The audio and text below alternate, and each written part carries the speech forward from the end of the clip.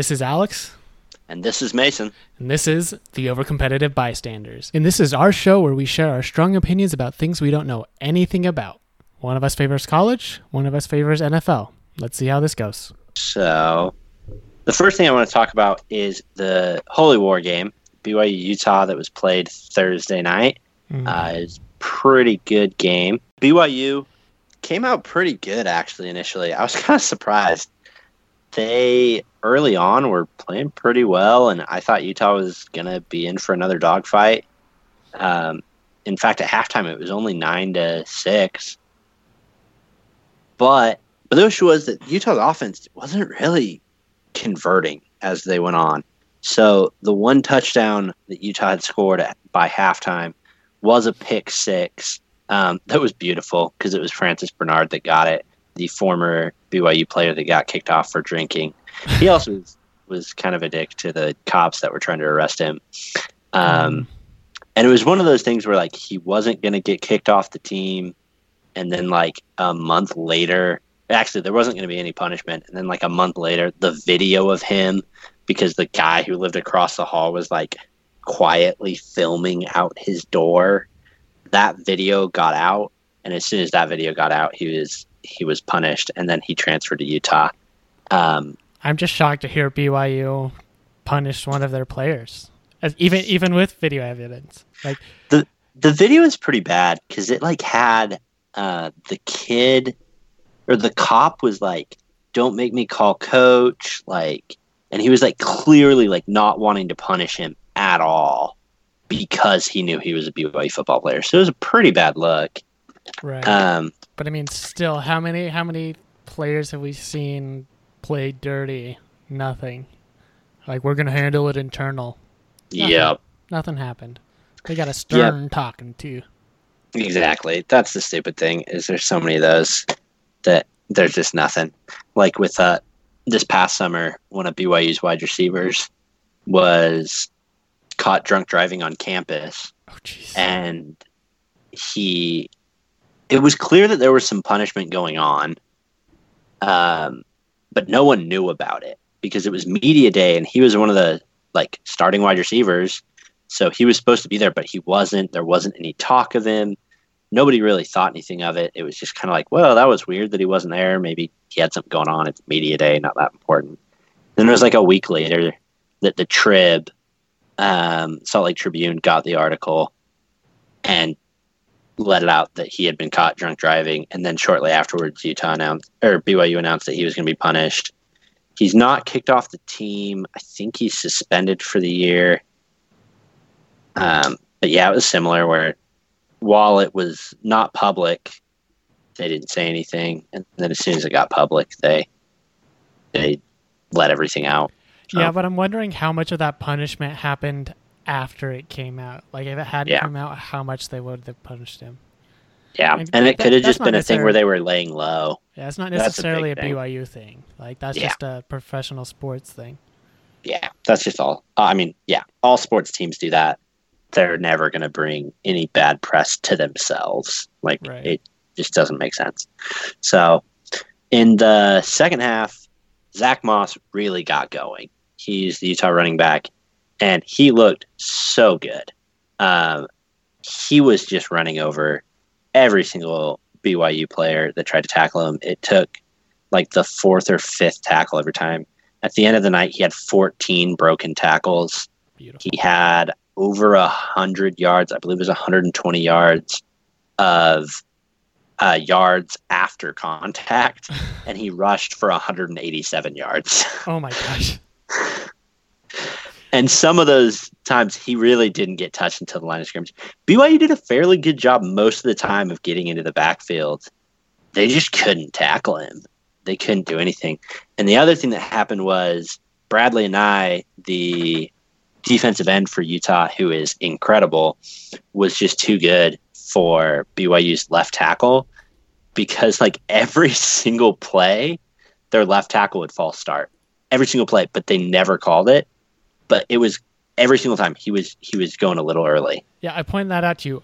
Every single play you could count on him jumping. Like, yeah. I understand missing it once, twice. You see it all the time, and especially it happens on a big play and everybody loses their mind. Mm-hmm. I'm talking, watch the game again, people. Every single play, this guy took a step early. Not once did they throw a flag. And he still couldn't keep up with him. Yeah, and he's still getting beat. Yeah, like the video or the highlight of when Zach Wilson threw the first pick six to Francis Bernard, you can see that Anai gets going. The left tackle false starts. They don't call anything, but Anai gets going, gets around him, and then ends up being the one that puts the pressure on Wilson and almost tackles Wilson to where Wilson makes that bad throw. Right. So that's it. BYU is just, I mean, they looked better than I thought they would.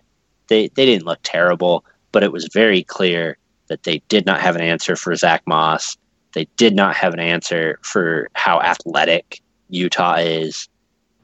And it just happens. I mean, Utah's the number 14. They just moved up to number 13 in the country. What are you going to do? You can't expect them to win that. It's just that streak for Utah's getting long. It's at 9 now. It's been 10 years. It's going to be decade. Well, when's the next time they play? Next year in October. Okay, so they will go or September. Yeah. Okay. Yeah, so it will hit a decade because it is November of 2009 was the last time that BYU won. Okay. So it's going to be a while. I will say this, and I never thought I'd say this. BYU looked like they had better special teams than Utah. It did, yeah. Utah special teams was not good. It wasn't, and that's surprising. Utah has always been a special teams team. Even when they weren't always in the top 25, they've always had a special teams, and their defense has always been slightly above average to, outstanding. Yeah, like their kickers. Their special teams. Oh, that kicker was awful. Yeah, they did switch kickers at the end, and he did better because they switched from Andrew Strach to Jaden Redding, and Jaden Redding only had 2 kicks, and he made them both. They were both extra points, but you never know, because he missed a chip shot field goal and a PAT, and that just doesn't happen. It was like the first of 180 something PATs that Utah had missed. It was like one of the longest streaks in the nation. Yeah, their kicker was automatic. Yeah. And now, that's the question. Covering the kicks, the punter wasn't great. It's just overall their special teams didn't look good. Didn't look great. Yep, it'll be a big question this year. That could be a liability. And my other question that I had, the same question last week, was Huntley. I didn't think Huntley had an outstanding game. He didn't turn over the ball, which I guess is all he needed to do in this game. Yeah. But later on in the season, he's going to have to do more than that. Yeah. And I think a big part of it was Utah didn't feel like they needed to do anything. I think they only had 5 plays where they threw the ball, or maybe it was less. It has to be less. But there was only 3 plays or so where they threw the ball more than 10 yards down the field. And, Huntley went 13 for 16 and had 100 yards passing. So he was completing passes. He just wasn't going deep because they didn't need to. Right. So that'll be the real question. I don't think they'll be tested this next week against Northern Illinois. But then the following week is USC, I believe, or Stanford. The following week's a test, and that's one that I am a little more curious about. Utah's got USC in 2 weeks, and that'll be an actual test. 3 weeks, because then they'll have Idaho State. And then after that, they have Washington State, and that's another good test. So we'll get 2 weeks where really I don't think the answer of Huntley is – I don't think we'll have an answer. Right. But after that, we'll have the answer real fast on if he's good enough. But we'll see. But my favorite part was post-game Huntley because he they were talking to him, and he talked about how he's a senior and he never lost to Utah, or he never lost to BYU, and that is a point of pride. And he talked about how with BYU, Utah's never going to lose to BYU because, quote, they so poo-poo. And I love that. I love it so much. Because you can't get mad at that if you're a BYU fan. Like, is calling you poo-poo? Like, what are you going to be like? Oh, no, that's vulgar. Like, no, it's so childish. It's so stupid. And it's such a perfect insult. Because it gives the idea that he can't even be bothered enough to have strong emotions about BYU. I mean, the past 4 years he hasn't had to. They haven't been. I mean, I guess the games have been close historically. Yeah, this is the first one. Despite BYU not being a very good team the past couple of years. Yeah. So that was pretty funny. Yeah, I just loved it. It was just like they so poo poo. And I really want that to be a thing. Like I tweeted when Tennessee lost to Georgia State, I tweeted Tennessee so poo poo. That's like my favorite phrase right now. Is just poo poo. That is because that's not locked. Like so many of the things players say post game is like bulletin board material. You know, right? Like somebody will stand up and be like, "Oh yeah, like the BYU defensive line just couldn't handle us." And so then what BYU's going to do is they're going to print that off. They're going to stick that on a board, and they're going to be like, "Yeah, they said we couldn't handle them. Let's go show next week that we can handle them." Or the next year when they play them, they didn't think we could handle them. We're going to handle them. You can't put on your bulletin board poo-poo. They think we poo-poo. Show them we ain't poo-poo. Yeah, we're not poo-poo. That's just my favorite. It's such a stupid insult. And it's just like, it can't motivate BYU at all. I like the way that Zach Wilson played it off. They asked him about it, and he just went, "Yeah, that's their thing," and then just like kept going. Because really, that's all you can do. You can't be mad. You can't compliment it. Yeah. You just whatever. It's whatever. And that's perfect. That's like the best way to get in their heads is just dig at them. So that was perfect. That was like the main reason I wanted to talk about this game. Is it was a good game. Utah looked really good. It didn't necessarily answer the question of whether or not they'll be competitors for the playoff by going undefeated primarily and winning their conference. But it's the first test and they passed it. So I liked it. Yeah, it was a good game. I enjoyed it. Yeah. It was a very competitive first half. Zach Wilson probably looked like the better quarterback for 2 to 3 quarters of that game. Yeah, he looked young. He looked like he was making mistakes and pressured, but he looked good. I mean, yeah, he was definitely a true freshman. Right? Sophomore. Or that sophomore. Same thing. Yeah. True sophomore, though. True sophomore. Yeah. Second coming of Steve Young is who it is. Sure. I didn't see that. You got to go look at, there's a Twitter account, Cougar Board Logic, that's really good. They just pull the crazy things that they say on Cougar Board, which is BYU's biggest fan board. And then you just tweet them. And boy, are they crazy sometimes. Oh, man, they are impressive how wild they are. My favorite and least favorite thing about BYU fans is just some of the shit that comes out of their mouth. Yeah, it was pretty good. And like most fan bases have pretty stupid stuff, but Cougar Board is, there's not many that are that bad. Although Utah State's USU fans got to that level this past weekend as well. It drove me crazy. Love? Mostly anti Gary Anderson. My favorite were the people that were anti the offensive coordinator. And I was sitting there, I was like, we had 600 yards of offense, basically. What did they do wrong? What was it that they didn't do? I don't remember ever a play. I'm like, why the hell did you call that play? Like, this is just stupid. Yeah. One of the plays, a screen pass every other down this year. Exactly. Yeah. One of the plays that they got pretty mad about, and I don't know, I see the argument, but it's hindsight is 2020.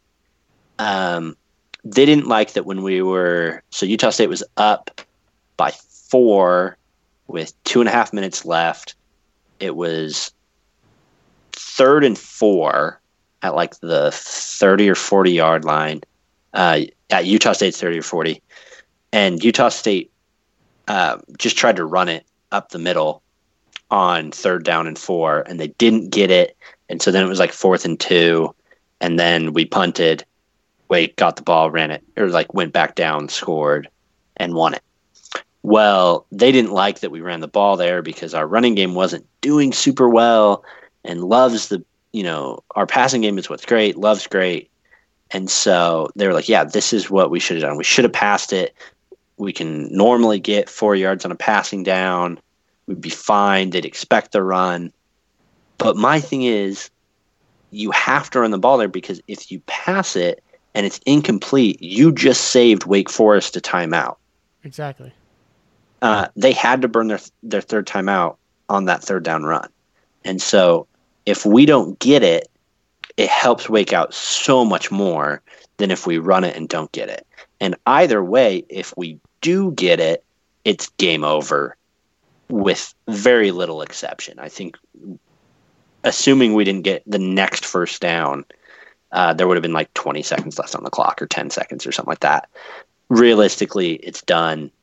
Survive the punt, whatever. It should be okay. Right. I like running for it there just to say, because you make Wake burn that timeout no matter what. But at the same time, I do wish that I like the idea of mixing it up and going for a pass there, but it is just the idea of hindsight's 2020. If we would have got it, no one would have cared. No one would have been criticizing it. If he had called a pass, he threw an incomplete pass, everybody would say, why didn't we just run it there? We would have wasted their 3rd timeout. We could have held up on defense. Yep, they would have been like, that's coaching 101. Yeah. So people that was the big thing. They were mad about that. Probably should have won. Yeah, that was a big thing. It was a game we should have won. It was at a P5 school, and it feels like every single time Utah State plays at a P5 school, it ends like this. It ends with it. They should have won, and they didn't. And that sucks. So Love did have a little bit of a disappointing game. He threw 3 interceptions. He only threw 6 all of last year, I believe. So maybe he threw for more than 6, but having it be where he threw 3 interceptions, which is the most he's had in a game in his career, isn't great. He did have 3 touchdowns. He threw for 400 yards. So he did well. He just threw so much. Right. He threw it like 50 times throughout the game. And the first interception just seemed like Trevor Lawrence threw the exact same pick in his game. The pick looked almost identical to each of their first. The second one, he tried to force the throw in the end zone. The defender made the play. Like, it wasn't like it was one of those like, what the hell are you doing? It was like, oh, the defender outplayed the wide receiver. Maybe he shouldn't have thrown it. But maybe not the best decision, but you got to take risks. And the third one was it was kind of bad. Yeah, third one, the issue is they were in field goal range. They were well within field goal range because of Eberle. I had to laugh. ESPN had the line for like field goal range for Eberle at like, I think they had it at the 40 or like the 38 or something like that. And I was like, I've seen Eberle hit 55 yarders in game. So we're well within range. Mm-hmm. There were 17 seconds left on the clock. And I think Jordan thought that defensive back, I think it was a corner that picked off, was going to stick with the wide receiver that was up front, but they had kind of sunk down to the middle between the two players. And so when he tried to float it over him, it was just low enough that they were able to snatch it. Where if they would have been a yard or 2 yards forward, they wouldn't have been able to get up for it, and it would have been complete. And it was going right for the sideline. It would have put us at like the 20-yard line. It would have been another first down with 15 seconds left, made it an easier shot for Eberle, if not giving us a shot at the end zone. It just, he misread where that was happening. So he saw a play and went for it. I don't. Yep. He usually throws it a little better than that, but I don't. Yep. He was one of those like, oh, okay. He Yep. went for it. Yeah. So so looking at it, last year he did throw 6 interceptions. This year he's already thrown 3. But last year's passer rating overall was a 158, and this year it is a 150. So I mean, one game. But probably one of our tougher opponents this year. One of our tougher opponents. And he had a little bit below average game. Oh, well, it sucks. Herbert was kind of a similar thing, though, where I wasn't super impressed with how Herbert did. Both quarterbacks that are being hyped for next year's draft. He did okay. Looking at the stats, I think his QBR was like a 40-something. Jordan's was like a 64. And then mostly I was disappointed in Herbert at the end of that game. That last pass where he just threw it 10 yards out of the end zone for their Hail Mary chance to win. It's like, come on, man. Like, yeah, I know you got some adrenaline going, but you got to be under control. You got to know what you're doing. He wasn't about to get hit either. Sure, there was pressure, but he had time to throw a good ball, and he just threw it away. Just tossed it over. Yep. Which really sucks. Really, really sucks. So, yeah, so I wasn't super impressed with Herbert. Love did okay. Tua looked great. Oklahoma and Jalen Hurts looked incredible. I loved it. It was so cool. It's amazing how Oklahoma is probably going to have a third straight player win the Heisman. I mean, probably. It's pretty good. Yeah. If we go off game 1, he won the Heisman. Yeah. Oh, yeah. It was absolutely incredible. Looking at it, so his QBR, which is out of 100, his QBR was a 96.7. Oh, damn. Yeah. That was absolutely incredible. That is incredible. That is beautiful. Now, and it's not like they were playing a terrible team. Like, Houston isn't. Houston's good. I mean, like, they were in top 25 contention all last year. Yeah, Houston's a top G5 school consistently. They just spent a boatload of money for Dana Holgorsen, so, I mean, that should be something. But, no, Houston is no... I mean, he didn't do that to Kansas, but he does get Kansas later this year, so we'll get to see how much fun he has there. But, yeah, it's one of those things where he just ripped it up. He looked great. It's week 1. Offenses normally just get better as the season goes on. Right. He's gonna be mowing it. Now Tua did have a QBR of 94. So I mean, it's not like Tua's bad. Tua was incredible too, but that was a little bit more of a, yeah, you should be doing that to this team. Yeah, I saw his stat line. I was like, oh, yeah, that's what I expected. Yeah, Duke's not that good. No, Duke's. We'll talk about Duke, but yeah. No, so Duke isn't very good. No, Duke's not very good. So I wanted to talk a little bit because one of the interesting topics that came up a lot this week was how Oregon needed to beat Auburn to save the Pac-12, to make the Pac-12 look good, which I do agree with. That loss by Oregon to Auburn hurts the conference in general because the top of the Pac-12 has not had marquee wins the past little bit. They haven't been in the playoff. They had, last year Washington lost to Auburn. Like every year, it feels like the top of the Pac-12 can't beat the top of these other conferences. But I don't know. It feels like such a fallacy to say that the Pac-12 is just falling behind the other 4 power conferences. Did you watch the first half of that game? They looked dominant. Yeah, it looked good. It was this game's about to get out of control. And then they lost both starting running backs. Yep. That's huge. That was the biggest part of their game was the running and then going into the pass, going to deep pass, opening it up. Yep. And to have both of them go down it was huge. Yep. One of them came back eventually, or I think actually by the end of the game, both of them came back. Yeah. But the momentum had swung, and by then it was a close game, and they were passing more. Like they couldn't just keep the clock running the ball. Mm-hmm. So yeah. And momentum was gone. There was that bullshit intentional grounding call. The running back's right there. He had just been hit. Come on. Yep. You suck. And to be fair, that's my second beacon. The targeting in the Northwestern Stanford game that wasn't called. Oh yeah, that was crazy. Pretty bad. Yeah. But besides that, the intentional grounding is the only other big grievance I have from this weekend. Yeah.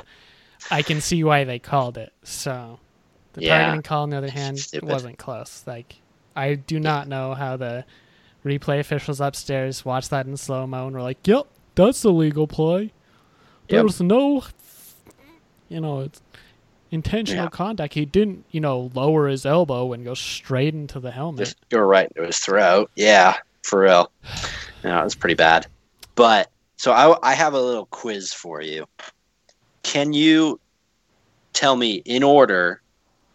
So I like the SP Plus. It used to be the S&P Plus, but Bill Connelly has now changed it to the SP Plus rating system. It ranks every team.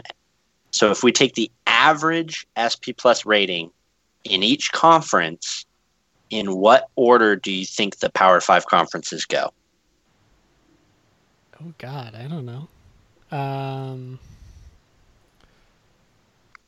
Well, I would probably put ACC. Are you going top to bottom or bottom to top? Top to bottom. But okay. I have a question. Are we talking the conference overall? You said average? Average, yep. Okay, then I'm taking that back. Because, while Clemson looked dominant, the rest of them, besides Wake Forest, looked like dog doo-doo. Yeah. I would go Big Ten. Okay. SEC, Pac-12. Probably Big 12 ACC. That was so close. That was like incredibly close. So it is SEC, Big 10, Pac-12, Big 12, ACC. That was good. I'm claiming SEC bias there. I'm not. SEC is so... Well, okay, so here's the thing. The SEC West is so incredibly deep and talented. The SEC East is so poo-poo. Because really in the SEC East, Georgia is probably the number 3 team in the country. Maybe you argue that Oklahoma is number 3. Either way, they're right there. Florida, they looked not great against Miami, but they're still a top team. There's really no one else. Tennessee just lost to Georgia State at home. Missouri just lost to Wyoming. Kentucky's not very good. Vandy's not very good. It's just not. It's not a great. And South Carolina also just lost to North Carolina. So when you look at the East, it's not like you have a very top heavy. Georgia's great. Florida's good. But then when you look at the West, Alabama's incredible. Auburn's incredible. Texas A&M's really good this year. Mississippi State's pretty good. Ole Miss doesn't look that good this year. Arkansas is not that great. But in general, an LSU is great. And so there's a lot of top teams, and then the bottom teams are even mostly pretty good. So the rating system, they give each team how much they would beat the average team by. And the average SEC team would beat the average college football team by 16 points. Now, Bama pushes that average a lot.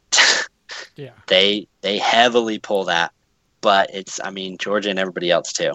The Big Ten, 9.1. The Pac-12 is 7.5. The Big 12 is 7.4. And the ACC is 6.1. And 5.7 of that is Clemson. Yeah, for real. Yeah, because Clemson is the number one team in the SP+, and they're like plus 36.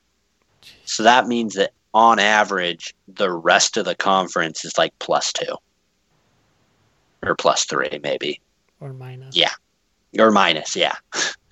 And so it really, Clemson very much carries the bulk of that conference.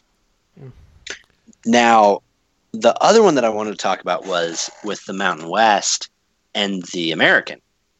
So with UCF's success and with how Memphis and Houston and South Florida have done well, it makes the Mountain West, it makes it look like the ACC or the AAC has been the stronger P7 conference, or P6 conference is what they like to call. But last year, the Mountain West finished higher. And this week, the Mountain West did great. So the Mountain West had wins over 4 different P5 conferences. The Mountain West beat the SEC, the Pac-12, the ACC, and the Big Ten. They had wins over all of them. With Nevada's win over Purdue, that's the Big Ten.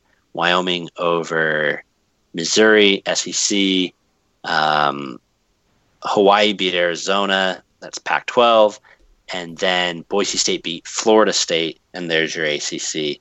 The only conference it didn't beat is the Big 12, and they didn't play the Big 12 this week. Nice. In fact, looking on the schedule, I don't see the Big 12 playing any Mountain West team. The Big 12 struggles enough with FCS teams. They're not scheduling any Mountain West teams. You're not a Texas fan? Texas is okay. I think they're not back, but also I have to say horns down because of grad school. But yeah, horns down. Okay. But no, in general, they're okay. Yeah, I agree. They're not back, but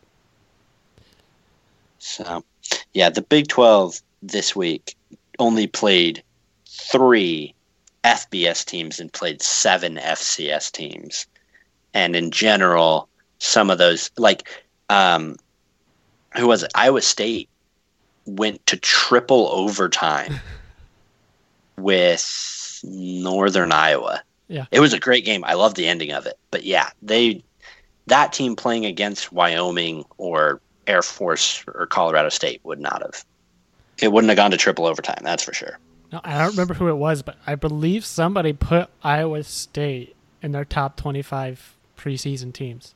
There were some, Iowa State got some hype with Iowa State. Yeah. Struggled with.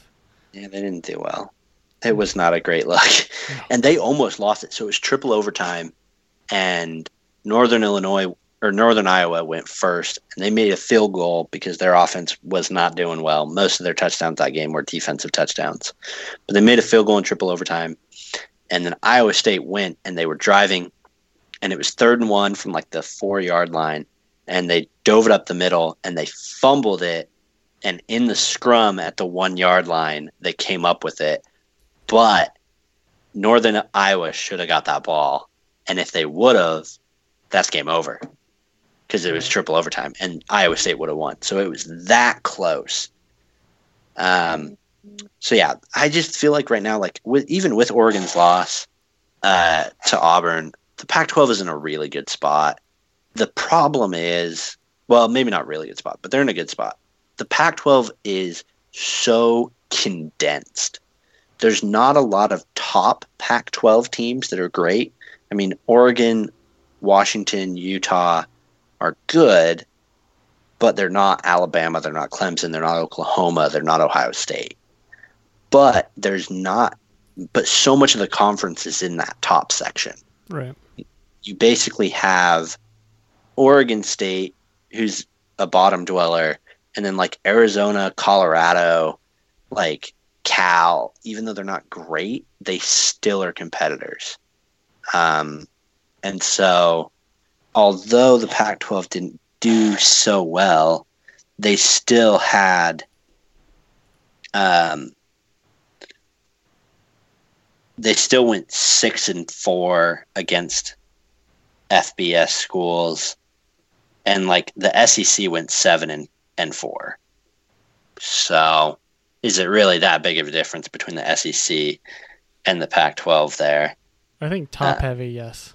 Yeah, exactly. It's a top heavy situation, but the bottom of the SEC is falling out. Right. And so it makes it a big difference. And that top is what people read as the conference. And it shouldn't, but it will be good. So I want to talk about 3 games for this week. They'll be pretty short previews. So Clemson, the number 1 team, is playing Texas A&M, the fighting Texas Aggies. They're playing at Clemson. Right now, Texas A&M's like ranked 11 or 12 or something like that, and Clemson is favored by 18 points. And frankly, I think it's probably smart to bet the over on that one.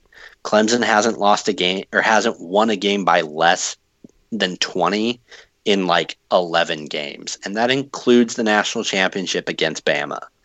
Clemson's good. I think Texas A&M's probably going to be maybe their hardest game of the year, second hardest maybe, but it's not going to be much of a challenge for them. They should blow through A&M, and it shouldn't be much of an issue.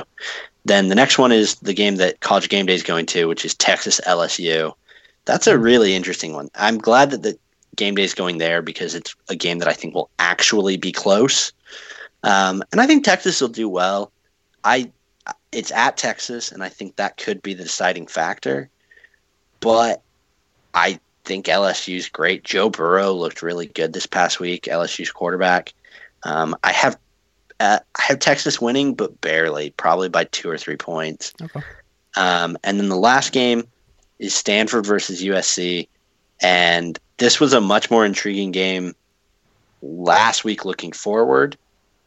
But now JT Daniels, the USC quarterback, tore his ACL against Fresno State. So it's now, I believe it's a freshman they're putting in he's going to have control, and we'll see. He did okay at the end of the game against Fresno. They almost blew that game. They should have probably won it by more, but he'll have a whole week of practice under him. I think Stanford will pull it out and look good. But part of the reason I wanted to mention this is because ESPN had a slip up in the Fresno State USC game. So I texted you a picture of this. So if you look at the schedule that they have USC's first 6 games. And it's Fresno State, and then versus number 25 Stanford. Then it's a bye. Then it's against number 14 Utah, number 13 Washington, and then it's at Notre Dame. So the general discussion was it would not be hard to see them lose every single week for the first 6 weeks. Right. Now they did beat Fresno State, so maybe they fixed it a little bit, but they can still, if USC doesn't have things right, the wheels are coming off fast. Oh, yeah. But the slip up that they had in here that was hilarious was that bye week on September 14th is not a bye week. They play BYU that week. It's a bye week. Even for USC, that's a bye week. So it was either them just throwing shade at BYU with yeah, they'll be fine. It's a bye week. Yeah, I mean, or it's a typo, and they meant to type BYU, but they typed an E at the end, which was a bye. Yeah, I'm sure it was a typo, but that's hilarious. It fits so well. Some people were saying that it's a doctored image, but people are saying, no, I watched the game live. That's what they had up there. Mm-hmm. And people have analyzed the photo and stuff, and no, that's what they had up there. It was pretty funny.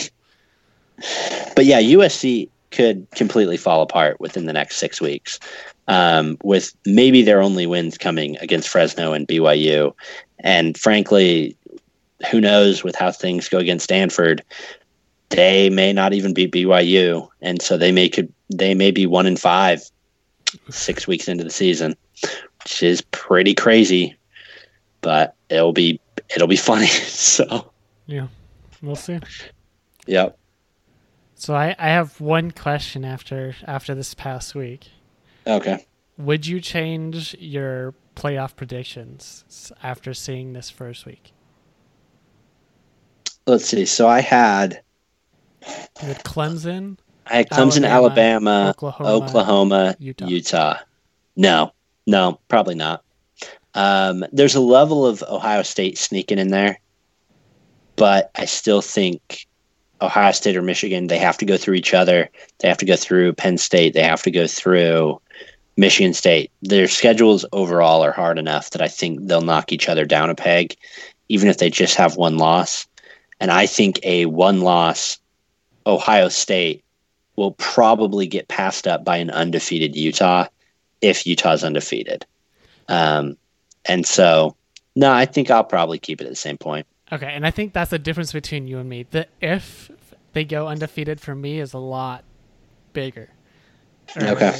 I like because last week when I agreed with you, I just assumed when you said there wasn't much to stop them going undefeated.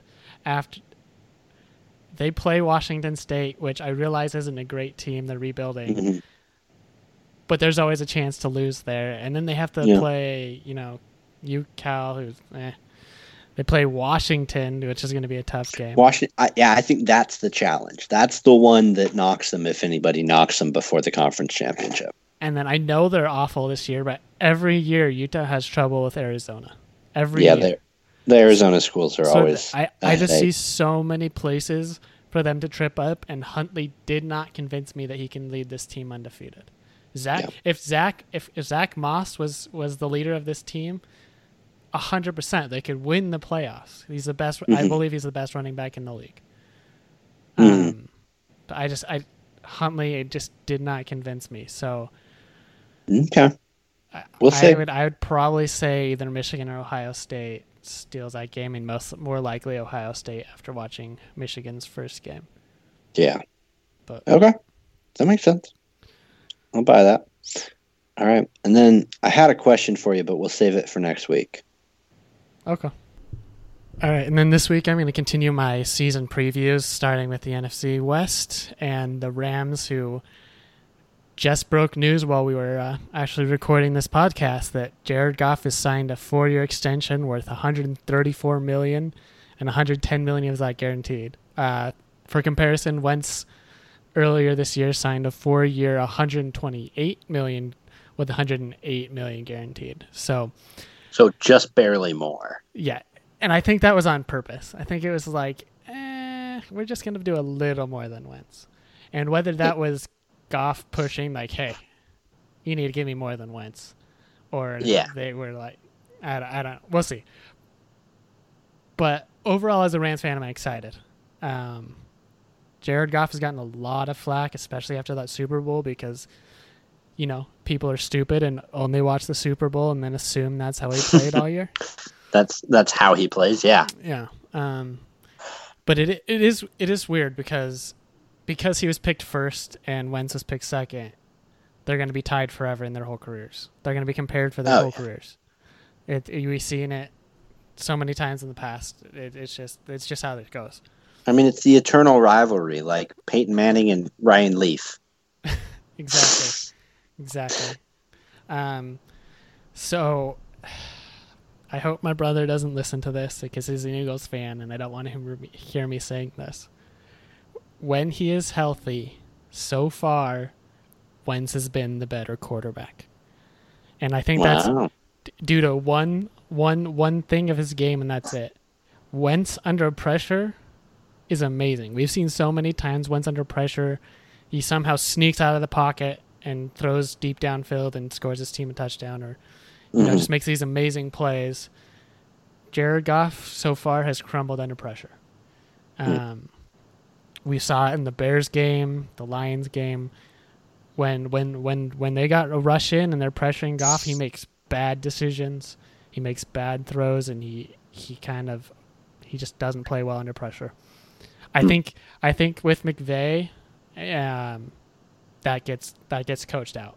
I think he gets it better, and I think if in I think it's 6 years now, it'll be 10 years.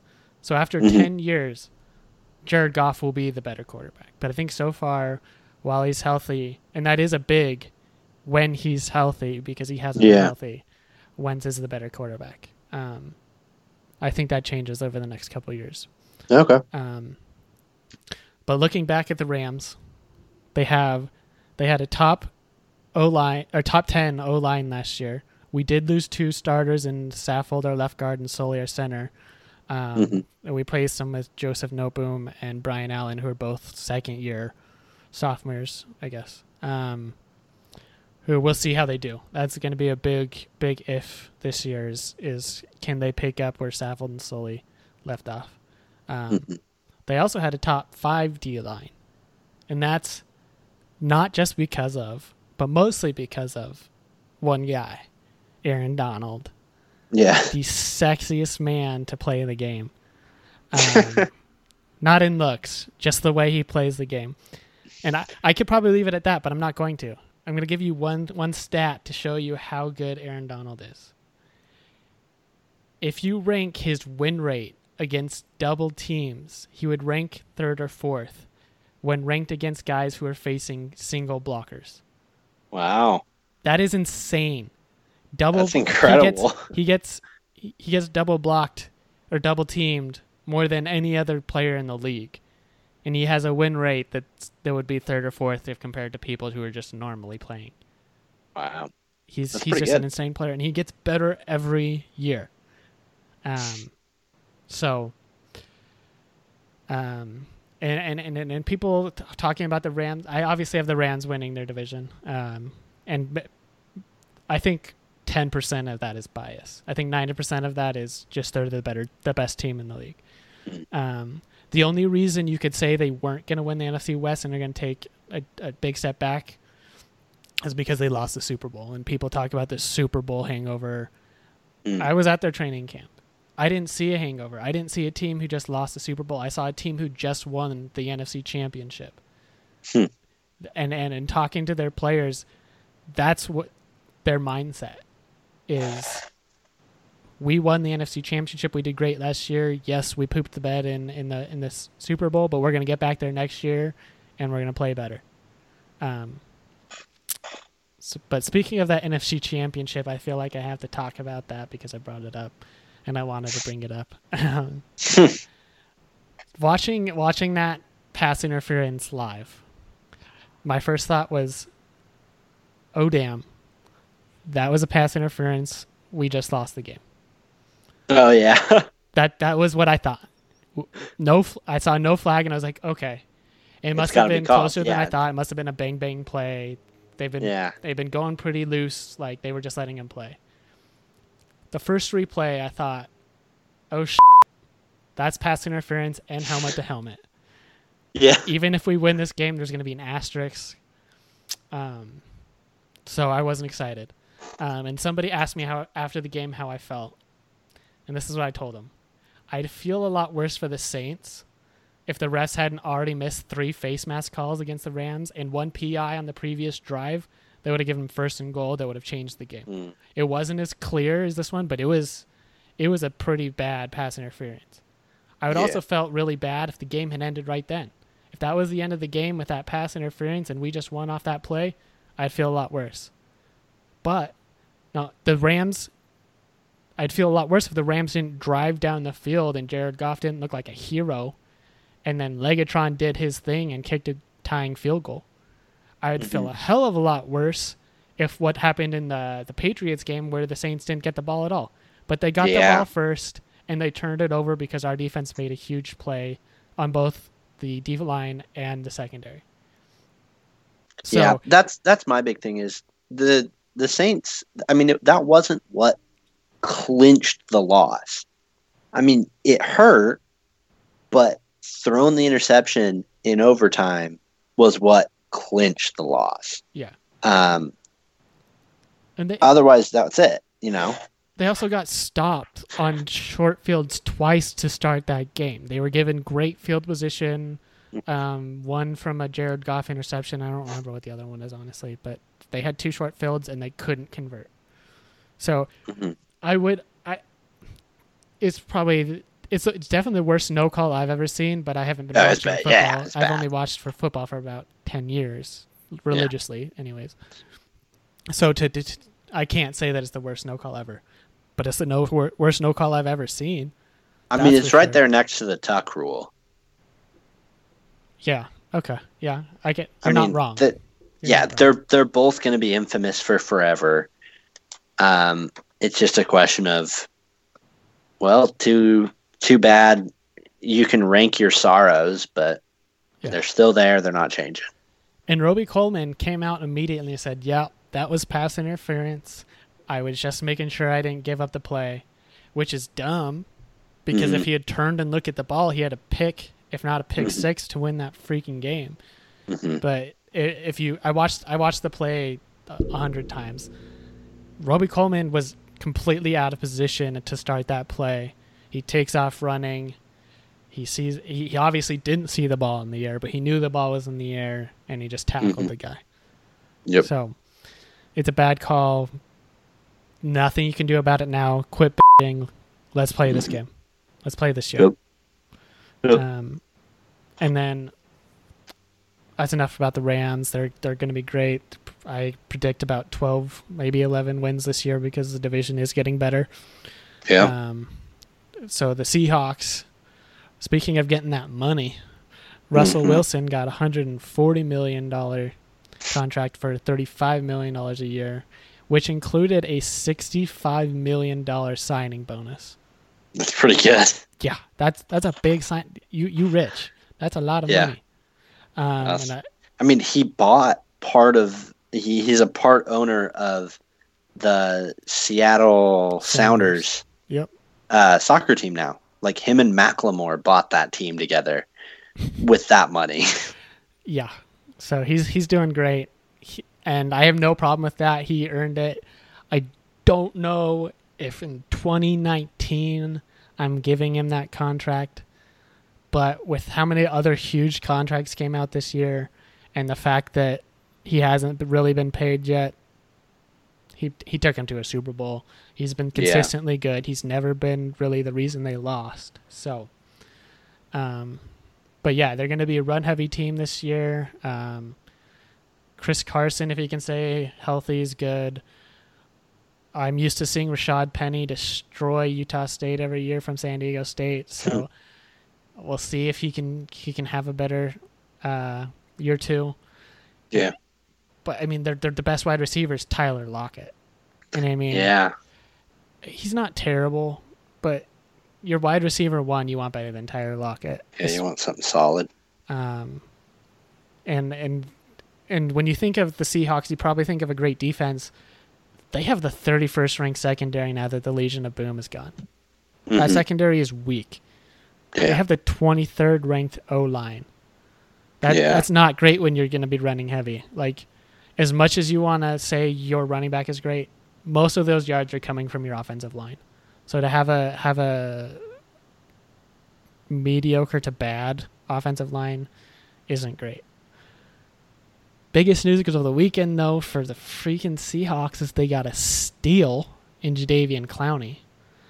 So you asked me why Jadeveon Clowney was pissed, and here it is.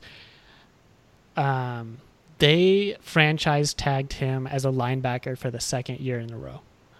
This year, as a linebacker, he would have, under the franchise tag, he would have made $15.4 million a year. As a defensive end, he would have made $17.1 million a year. They did the same thing last year, and he made a fuss about it. They knew he was going to make a fuss about it this year. I believe they promised him that they were going to pay him more this year, and they screwed him over. He played 532 snaps at defensive end and 255 as a linebacker. I believe you should have given him a contract, but if you're not, at least give him the $17.1 million defensive end franchise tag that he's earned for your team. Yeah. And what did Houston get? A third rounder that they get back, or that the Seahawks get back if they don't re-sign Clowney, because Clowney's only on a 1-year deal at this point. They got linebacker Jacob Martin, who looked decent at the end of last year, but no major upgrade there. And the former first-round pick, Barkevious Mingo, who they were likely going to drop anyways. Like, this was a steal. Jadeveon Clowney is an amazing player. He brings so much to your team. I can't believe you basically gave him away. And so, really quick, while we're on the Texans, I want to talk about their other trade for Laramie Tunsil. They gave up a first round this year or next year, and then a first round the next year, and then a second rounder from next year for a left tackle that they really need. But Tunsil isn't. I don't even know if he's top 10. Like, he's probably fighting for a top 10 position as the left tackle. And Kenny Stills, who's a great deep threat, which I guess you want for Deshaun Watson, but they already have Hopkins. Like, I just don't know how much Stills adds to that offense. And I don't know. I think both their trades were awful. They gave away too much for what they got back. And from this trade, it's clear that the Dolphins are not trying to compete for, definitely not this year, probably not even next year. They're probably tanking for 2 years. Honestly, if at this point, don't tank for Tua, tank for Lawrence. Mm-hmm. Like, next year, pick up some offensive linemen. Pick up some offensive weapons. So that when you get this star quarterback, he doesn't get murdered because your offensive line is ranked 32nd and you gave up your best player. And that's about as much as what I want to talk about the Seahawks. They'll be great this year. I think they'll be fighting for a wild card spot. But people have them potentially winning the division. I don't see that. No, I don't see that happening. So the next team that could be a surprise is the 49ers. They have Jimmy G, who, when he left the Patriots, thought he was better than Tom Brady. So, yeah. I mean, if we went off just that, they would be fighting for this division. Yeah. But unfortunately, we have a low sample size. He has looked good in the regular season and not so great in the preseason this year. Mm-hmm. So, like, who knows what we're going to get game to game. Like, if he's as good as the hype was for him, this is going to be a competitive team. But if not, they're going to look like they did last year, where they're like a 6-7 win team. They're going to steal a game from somebody they probably shouldn't have beaten. But if not, I mean, they have Matt Breida, who's okay. Good. Like, decent. I don't think he's fighting for top 10, but he's up there. And then they signed Tevin Coleman, who's best known for vulturing away touchdowns from Devonta Freeman owners in fantasy football. I think that's the only thing he's known for outside of Atlanta. And then they picked up Deebo Samuel, from the wide receiver from South Carolina, who should be all right. They did pick up Nick Bosa from Ohio State, and Nick Bosa should be a good pick. And then they also picked up Dee Ford, who, if he can learn where the line of scrimmage is a really good player. But they do have the 16th best O-line, 29th secondary, even with Richard Sherman and Jason Verrett. They're just not going to be very good defensively and offensively unless Jimmy G's really great. They're going to be lackluster. The biggest thing, though, is both the Seahawks and the 49ers picked up pass rushers. And I did mention that Jared Goff struggles under pressure, so he's going to have to learn real quick, or he's going to have a rough in-division year. And then finally in the division, we have the Cardinals. The Cardinals are up in the air, but I think they're going to need a couple of years. You can't go from the ranked 32 offense in 1 year and just be spectacular the next year. Even with Kyler Murray, I mean, he's a great passer. He keeps his eyes downfield, even though he's a great runner. Even when he's scrambling, he's keeping his eyes downfield, and he can make a throw on the run almost as good as anyone, if not better than anyone. I have zero doubts about Murray other than his height. We'll see how it plays in a real game, but I think they'll be able to work around it. Drew Brees isn't a big guy either, so you can be successful.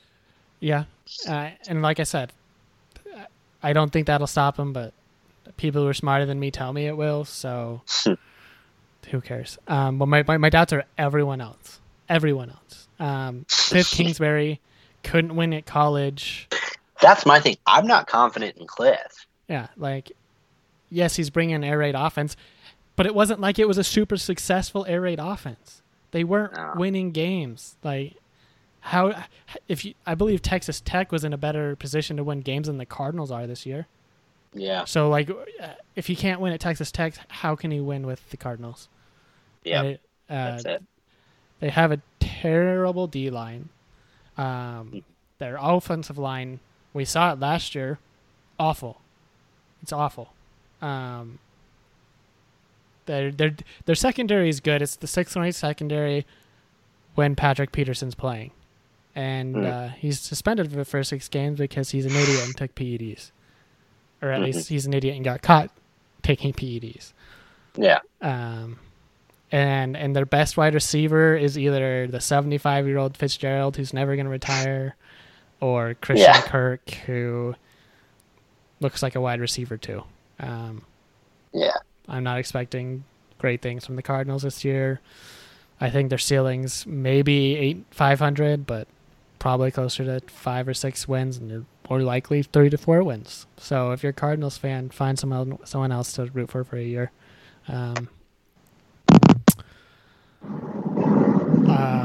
And then moving to the NFC North with the Packers. Aaron Rodgers, if he can stay healthy, is a top 5 quarterback, and he has a chip on his shoulder this year. They were held out of the playoffs last year. He's just a great player. I think the drama between him and Matt LaFleur is over-exaggerated unless they start losing a lot. I think if they start losing a lot, it could be an issue. But I think Matt LaFleur is overall makes this offense better. They have the ranked 8th offensive line with the best left tackle in the game, David Bakhtiari, and their center and right tackle are good as well. Aaron Rodgers was not Aaron Rodgers. Jeez. Aaron Jones was really good last year, but he wasn't given much chance to touch the ball.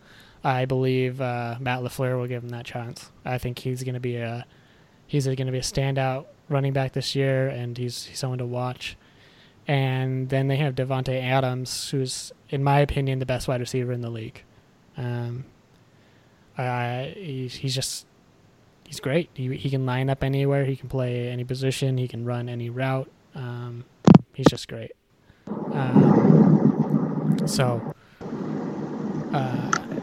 And then the defense is what was the big question was last year, and they're going to have a better D this year.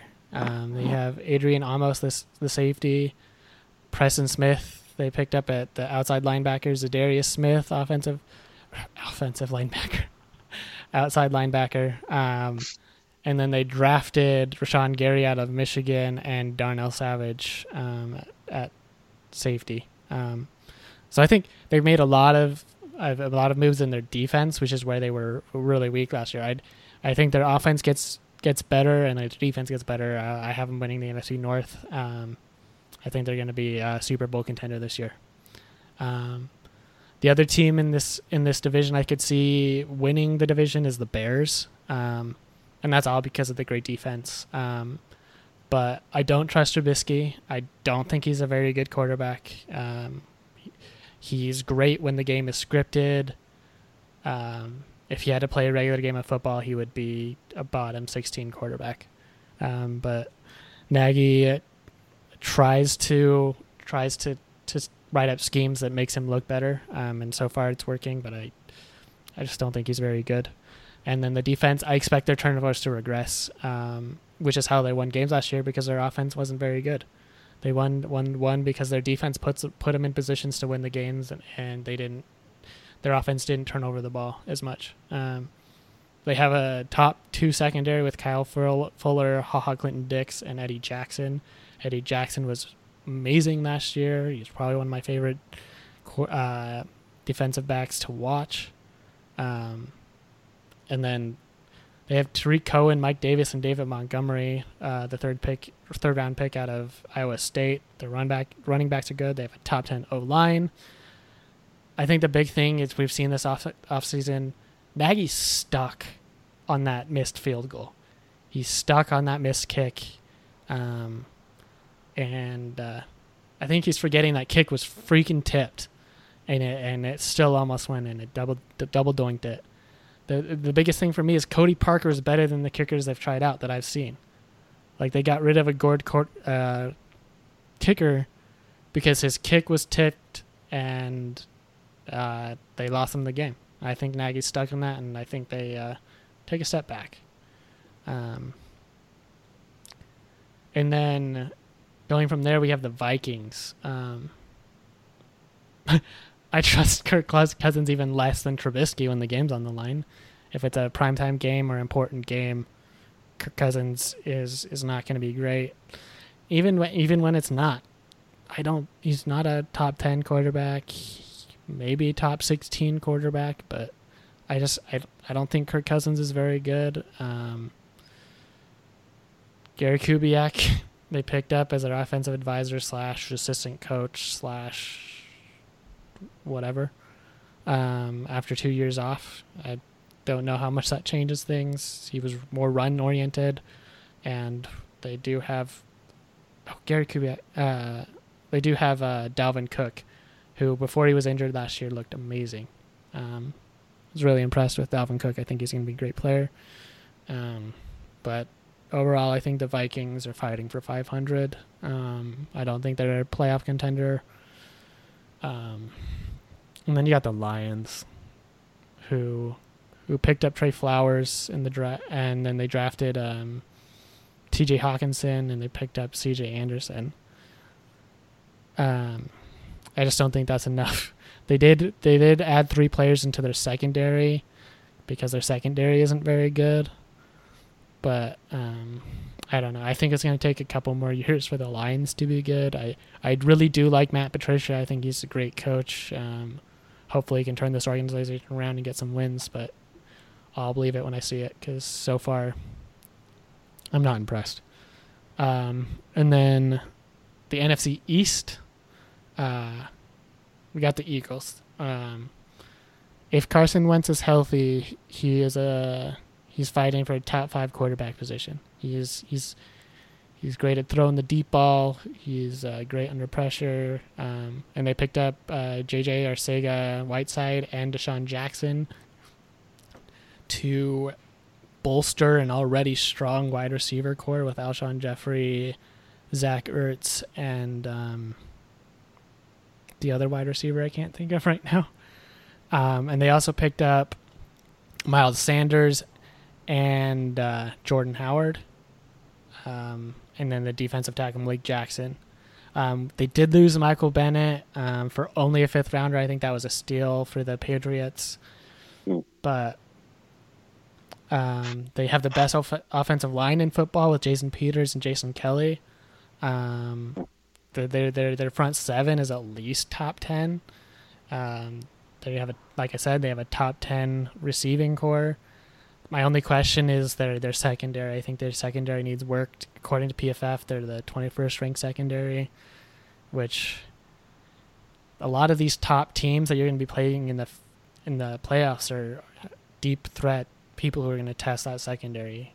So I think that's where they lose some games this year is they get beat by some better quarterbacks. But overall, I think they win the division, and so far are the favorites to win the NFC. The next team in the NFC East who probably thinks they're going to win the NFC East is the Cowboys, and they're not. No Zeke, they're not going to win the NFC East. Oh, I do want to say really quick to those listening, we are recording this Tuesday night. So far, Zeke does not have a deal. By Thursday, he could have a deal. I'm skeptical. I don't think that Zeke is back week 1, week 2, but all the headlines say that they're close to reaching a deal, so I guess we'll see in a couple of days how wrong I am. Yeah, maybe.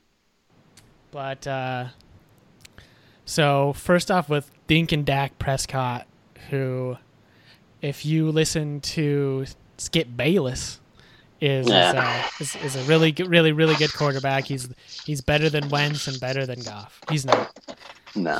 If you look at his numbers, his completion percentage is probably higher, and we'll talk about this a little bit with Daniel Jones.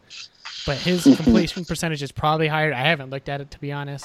I just assume it's a little bit higher because his average depth of throw is less than 8 yards.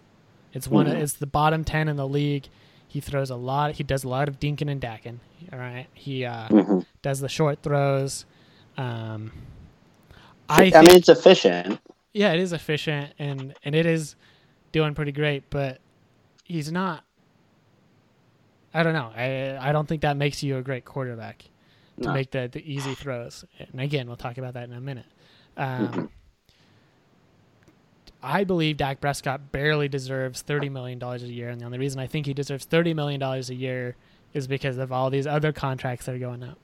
But because they decided to wait on this contract, they're probably going to have to pay more than that because Carson Wentz got $32 million. Yeah. Jared Goff just got $33 million. So he's likely going to have to. They're probably going to have to pay him more, and they don't have that much cap space between this and the Zeke holdout. They just extended Jalen Smith at $64 million over 5 years. I don't remember the exact contract, but they just extended La'el Collins, their right tackle. They still have Byron Jones and Robert Quinn coming up next year, Amari Cooper next year. I think it's too late, but they should have traded Zeke. I know there's only a few people in the world that agree with me, but they should have traded Zeke. And it's not because I think Tony Pollard is this amazing running back that's going to blow the league away. I have an issue paying a running back that much regardless.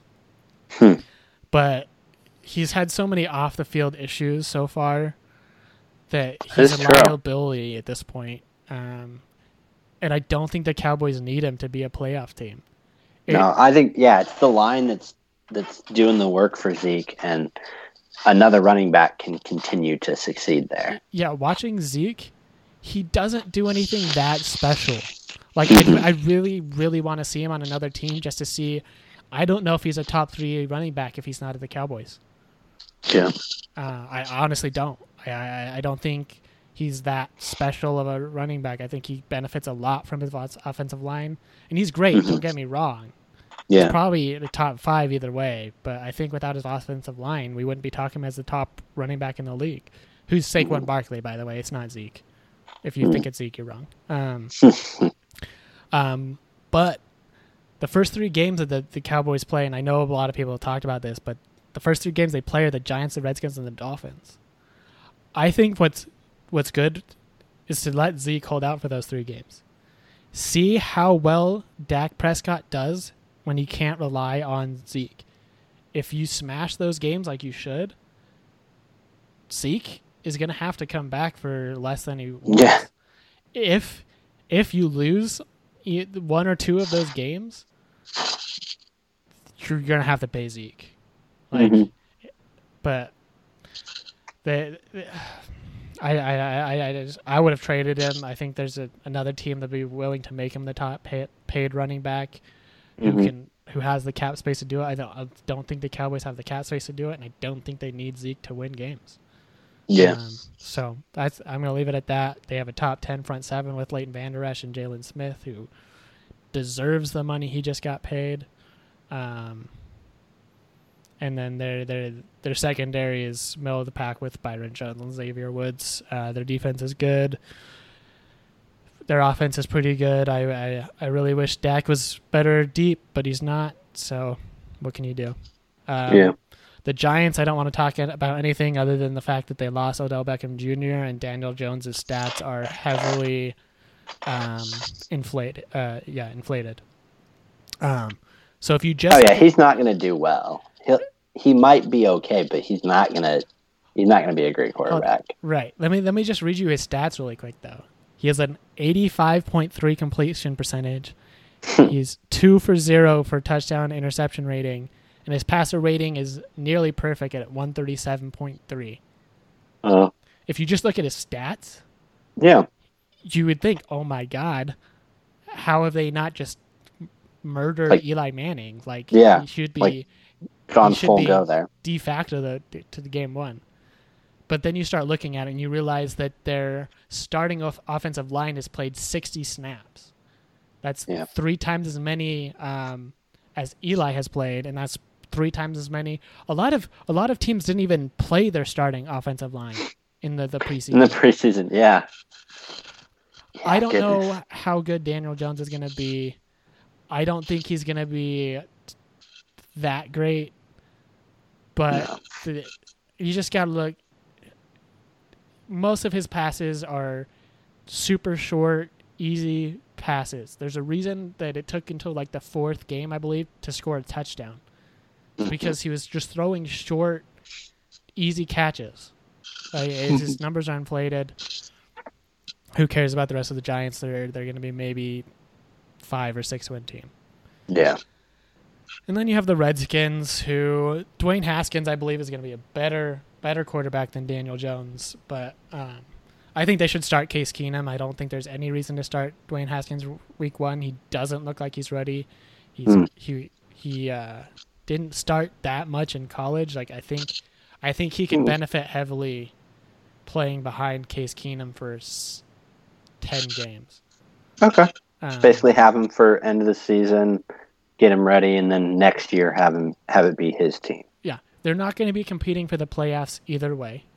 Yeah. So, and some people might hear that and think, okay, then just play him week 1. What's the worst thing that can happen? Well, one, I don't think he's prepared to take on NFL defenses. I think, and if it's a lot worse if you start and then bench Dwayne Haskins for Case Keenum than if you start Case Keenum and then halfway through the season say, okay, you're done, and start Dwayne Haskins. So, I mean, it's similar to. I mean, this is. I don't like pulling it back that much, but it's like what last year BYU did a little bit with Tanner Mangum and Zach Wilson. Their early games that they struggled through, they had Tanner Mangum in there, and then when they switched to Zach Wilson and games got easier, or it was just the end of the season turnaround, there was more excitement. There was a better feeling around it, and it gave a different level of, okay, next year will be our year. Right. And it's kind of the same idea of okay, even if Case Keenum goes in and suffers through the first 10 games of the year, and then the next 10, it's a little bit better, but not really, it gives a different feeling towards the following season. Right. And I'll say I think that you do the same thing with Eli Manning. I think this has to be Eli Manning's last year. Mm-hmm. But I don't think it's a terrible idea to start him for 6 games. And then when you guys are 1-5 and you can bench Eli Manning, and in comes Daniel Jones, who probably will look better than Eli Manning, who looks like a dead carcass out there these days. So, both of those teams are not going to be fighting for the division. Both these teams should wait on their quarterbacks, and both these teams I don't really care to talk about anymore. So going to the NFC North. All right. This was the toughest division for me to pick. I think the NFC West and NFC East could have upsets, but I think for me it's the Rams and the Eagles are clearly at the top of that division to start the year. I think anyone who says otherwise is crazy or a Cowboys fan. Freaking Skip Bayless, idiot. So NFC North, starting with who we talked about a little bit early in the Saints. I have them winning this division. Wait, you have who winning the division? The Saints. In what division? The NFC North. Did I put the NFC South? I was going to say that'd be quite the year for the Saints to win the NFC North. Yeah, they're going to be so good. They're just going to win the NFC North. See, I know they're in the NFC North, but apparently in my notes I put NFC. Or I know they're in the. I said it again. I know they're in the NFC South, but in my notes they were in the NFC North, and so I just read off NFC North. And all right. And so thank you for catching that. That was good. Anyways, so the Saints are going to win the NFC South. Or okay. I think I'm not going to say that. I'm going to say this. I think that they're positioned the best to win the NFC South starting the year. Okay. And that comes down to one thing, and that's Drew Brees. At the end of last year, he looked old. He looked tired. I don't think he looks. I think he has a great beginning of the season, but I think this is a potential Carson Palmer year. You probably don't remember the last year of Carson Palmer, but he was decent. Cliff to like dog doo-doo Eli Manning, like. Like I mean, I feel like that's pretty normal for quarterbacks. Like it is. Peyton Manning did the exact same thing. Peyton Manning is one of the best quarterbacks of all time, and that last season with Denver, he got benched. Like he did win the Super Bowl with the team, but he looked. But it was the awful. defense. It was the defense that won. Their offense, he looked awful. He looked. So I think Drew Brees has the potential of it to drop off this year. He's getting old. He showed it last year. He did have a 94.7 PFF grade for the season last year, though. So he did look pretty good for the regular season. People were talking about him for MVP before Mahomes just shut that conversation down. And I'll say this: I think picking up Latavius Murray for Mark Ingram is a downgrade. I think Mark Ingram is clearly the better running back here. Latavius Murray isn't bad, but Ingram's just much better. And then Michael Thomas got that contract this year, and again, he earned every penny of that thing. This guy's a monster. He's productive. He's just amazing hands. He's great. But then besides him, you have who? Ted Ginn Jr., Traquan Smith, who's the second year out of UCF. I mean, he had one standout week last year. I mean, and then the rest of the season he was awful. And then they have the 32-year-old Jared Cook, who has one touchdown in 2 years. Yeah, that's abysmal. They do have a great front seven with Cam Jordan, David Onyemata, Sheldon Rankins, but they lost Alex Okafor. But apparently they think his replacement, Marcus Davenport, will pick up right where Okafor left off. So apparently their front seven's just going to be just as good as last year, and their offensive line, jeez, their offensive has the arguable best tackle duo in Ryan Ramczyk, who's the best right tackle in the game, and then Terran Armstead, who's a high-grading left tackle. The big thing is they did lose Max Unger, and they replaced him with a rookie center, Eric McCoy, out of Texas A&M. You play the Rams week 2.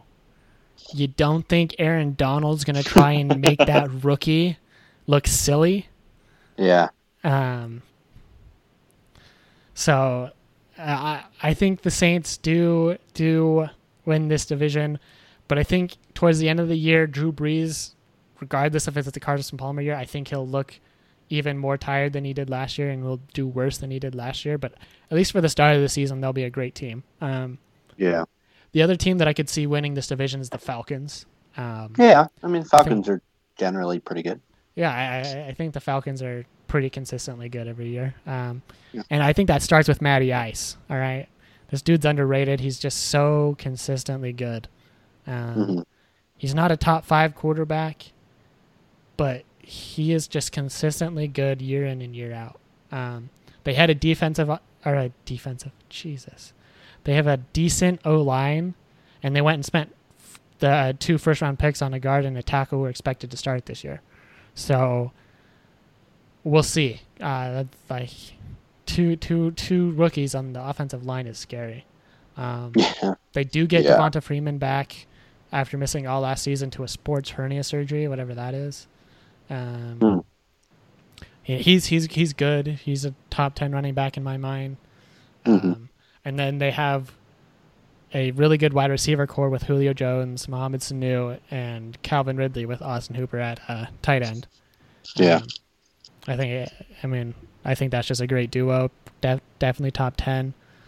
Right now, PFF is projecting them to have the 16th ranked secondary, but they're really hoping that Robert Alford and Desmond Trufant can get back to form and play like they have in the past, because if they do, that could be a top 10 secondary. The big things for the Falcons, and the big reason why I think they could upset the Saints here, is they play 13 games this year in a dome. That's big. They play the Vikings week 1. Like, if you have to go and play in Minnesota, I'd want to play there week 1. So, and they did get Matt Bryant back, their all-time scorer. He's a great kicker. He's getting old, but I didn't think it was time for him to. I didn't think they should have cut him, so I'm glad they got him back. There's just not that many kickers. No. You can see that with the Bears.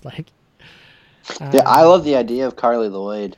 I like that she said she's going to take another year to work out and actually take it seriously, but I think it'd be cool. Yeah, and there's not many. She showed she can kick the ball, and she doesn't have any of the technique down. Like, I think after a year she could be great.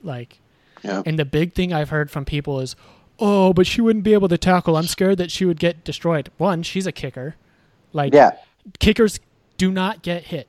It's a penalty unless you go through the ball to hit them, right? Yeah. The only time you can hit a kicker is if you run through them. And let's be honest, how many kickers make that who aren't named Pat McAfee in the past 10 years have made for real. Defensive tackles in the back. It's not something that you're going to miss. She's going to throw herself at your legs, and if you fall down, great. If not, she did her job. If it gets to the kicker, your special teams already lost it. If she's the reason that you gave up a touchdown, that's you probably were going to give it up with any other kicker anyways. I don't see very many kickers making big tackles. So Sebastian Janikowski, one of the bigger kickers, famously would not tackle people well. He would lazily go towards them. How much effort she puts in, is it really that different from any other kicker in the league? No. And I think she could kick the ball better than at least half of the kickers in the league. Yeah, that'd be pretty sweet. The biggest thing for kickers is being able to handle the pressure. And I think if you're somebody who's played and succeeded in a World Cup, I think you've shown you can compete under pressure. Yeah. I don't know. I think people who are counting her out are crazy.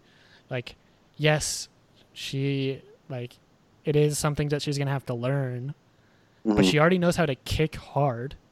Yeah. She just needs to learn technique of how exactly to put that on the ball. Yeah.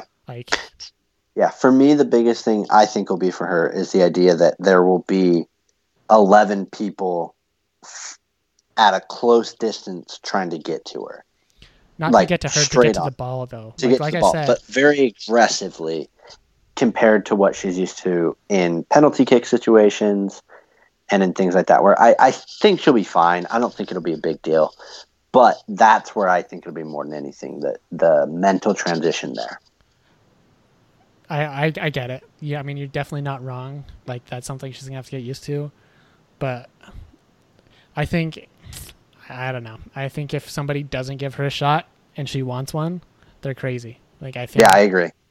I don't know. So I think she can see. Yeah.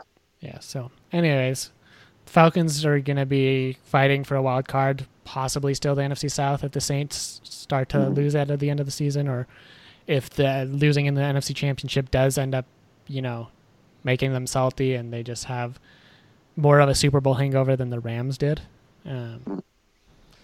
But anyways, Panthers. The Panthers could be a 9-7 team this year. Okay. They could be, but I think that's mostly on Cam Newton. He's got to bounce back from his shoulder surgery injury, and I believe it was on his throwing arm. I'm not sure, but he did not look good before he took that surgery. He did, so we'll see. It's a big surgery to come back from, but he is he is a great player. He does lead the team well. He is a great thrower of the ball, and I think he needs to take less hits, which means he probably should be leaving the pocket a little bit less.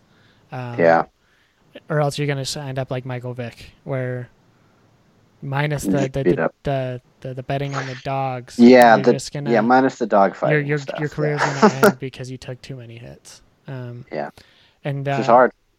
Willing of taking too many hits. I think that's one of the big things I'll say about Will Grier. I think he's too willing to take sacks. He stays in the pocket trying to get the big, deep downfield ball, and he'll take sacks that he didn't need to take. And he fumbles a lot when he gets hit. Don't like his footwork.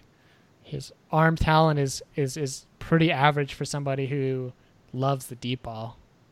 Yeah. But I think he could be decent. Could work. He'll work. I just don't. I don't see him being a top 10 quarterback. No, not at all. And then the pinnacle of this offense, the man I love watching more than any other in this division anyway, Christian McCaffrey. Oh yeah. Oh mama, this dude. Good. We used to sit at our apartment in college and watch this dude just run over defenses in Stanford. He was This is great. the kind of guy who could line up at any spot in the ball and play well. So he's just amazing. Awesome. But again, you look at their wide receiver core. They have DJ Moore, Curtis Samuel, Jarius Wright, and a very old Greg Olsen who's coming back from injury. It's not a great wide receiver to be throwing to. You're going to be relying heavily on Christian McCaffrey. If you get Christian McCaffrey in your league, I think you're going to do great in fantasy. It's a good spot. Yeah. I honestly, I was planning on taking him first overall. I wasn't going to take Barkley. I was going to take Christian McCaffrey. But I'm crazy. So. Yeah, I feel like that's a risky, that's risky there. Yeah. But I can see what you're saying. I just think, gotta take risks. And Saquon Barkley is the best running back in the league. I just want to go back and reiterate that he's the best running back in the league. I just think in a PPR league, Christian McCaffrey just offers a little bit more in the pass game. And, I think Cam Newton's going to be relying on him a little bit this year. Not that Eli Manning and Daniel Jones aren't going to be relying on Saquon Barkley, but I see what you're saying. Anyways, and then I don't know how much I want to say about the Buccaneers. We're kind of getting late here, but I'll just say this is the make it or break it year for Jameis Winston. Hopefully, Bruce Arians can coach him and make him a good player because he's been really inconsistent. So and he's had a lot of off-field issues. He's had a lot of attitude issues. If Bruce Arians can't turn this around, get rid of him, draft a quarterback next year. And maybe tank for Tua. Yeah, I was gonna say last week I said there was only 2 teams tanking for Tua, but I think the Buccaneers could be on that. Crazily enough, though, I think the Buccaneers, if Jameis Winston is good, is fighting for 9-7 and maybe a wild card spot. Yeah. If they were in, well, all of the NFC North, or not NFC, all of the NFC divisions are a lot harder than the AFC. And it's hard to say. If he was in any of the NFC divisions, he'd do great. But the only other thing I'll say is they picked up Ndamukong Suh to bolster their 30th ranked front 7 from last year. Apparently, Suh's been killing it in training camp, but I'm pretty sure we heard the same thing out of Rams training camp last year. And then for the first 16 games of the season, he was non-existent. And the Buccaneers aren't going to have a postseason this year, most likely. They have a really bad O-line, and their secondary is ranked 32nd. They've spent 5 picks in the first 3 rounds the past 2 years on their secondary, so hopefully it gets better. But yeah, it's just the Buccaneers. Not a positive outlook there. Yeah, I think all signs point to the Buccaneers not having a great season. Yeah. Other than Bruce Arians, who I think will be okay. So I'm not going to actually preview these games at all. I'm just going to give you my upsets of the week. Okay. I have the Packers beating the Bears in Chicago. I have Atlanta beating the Vikings in Minnesota. And then I'm not 100% sure that the Steelers are going to beat the Patriots, but I definitely have them covering with 5.5 points this week. Oh, okay. I think the Steelers are going to shock some people this year. I think they're, like I said last week, I think they're a Super Bowl contender. I think they're top 3 in the AFC. I think they're going to come out swinging. It's a good shot. Yeah, I mean that's a chance to prove themselves. So that should be good. Yeah, it's a great week 1. So, other than that, follow us at OC Bystanders on Twitter, and I'll be tweeting all week about the games. So thanks for listening. We'll see you next week.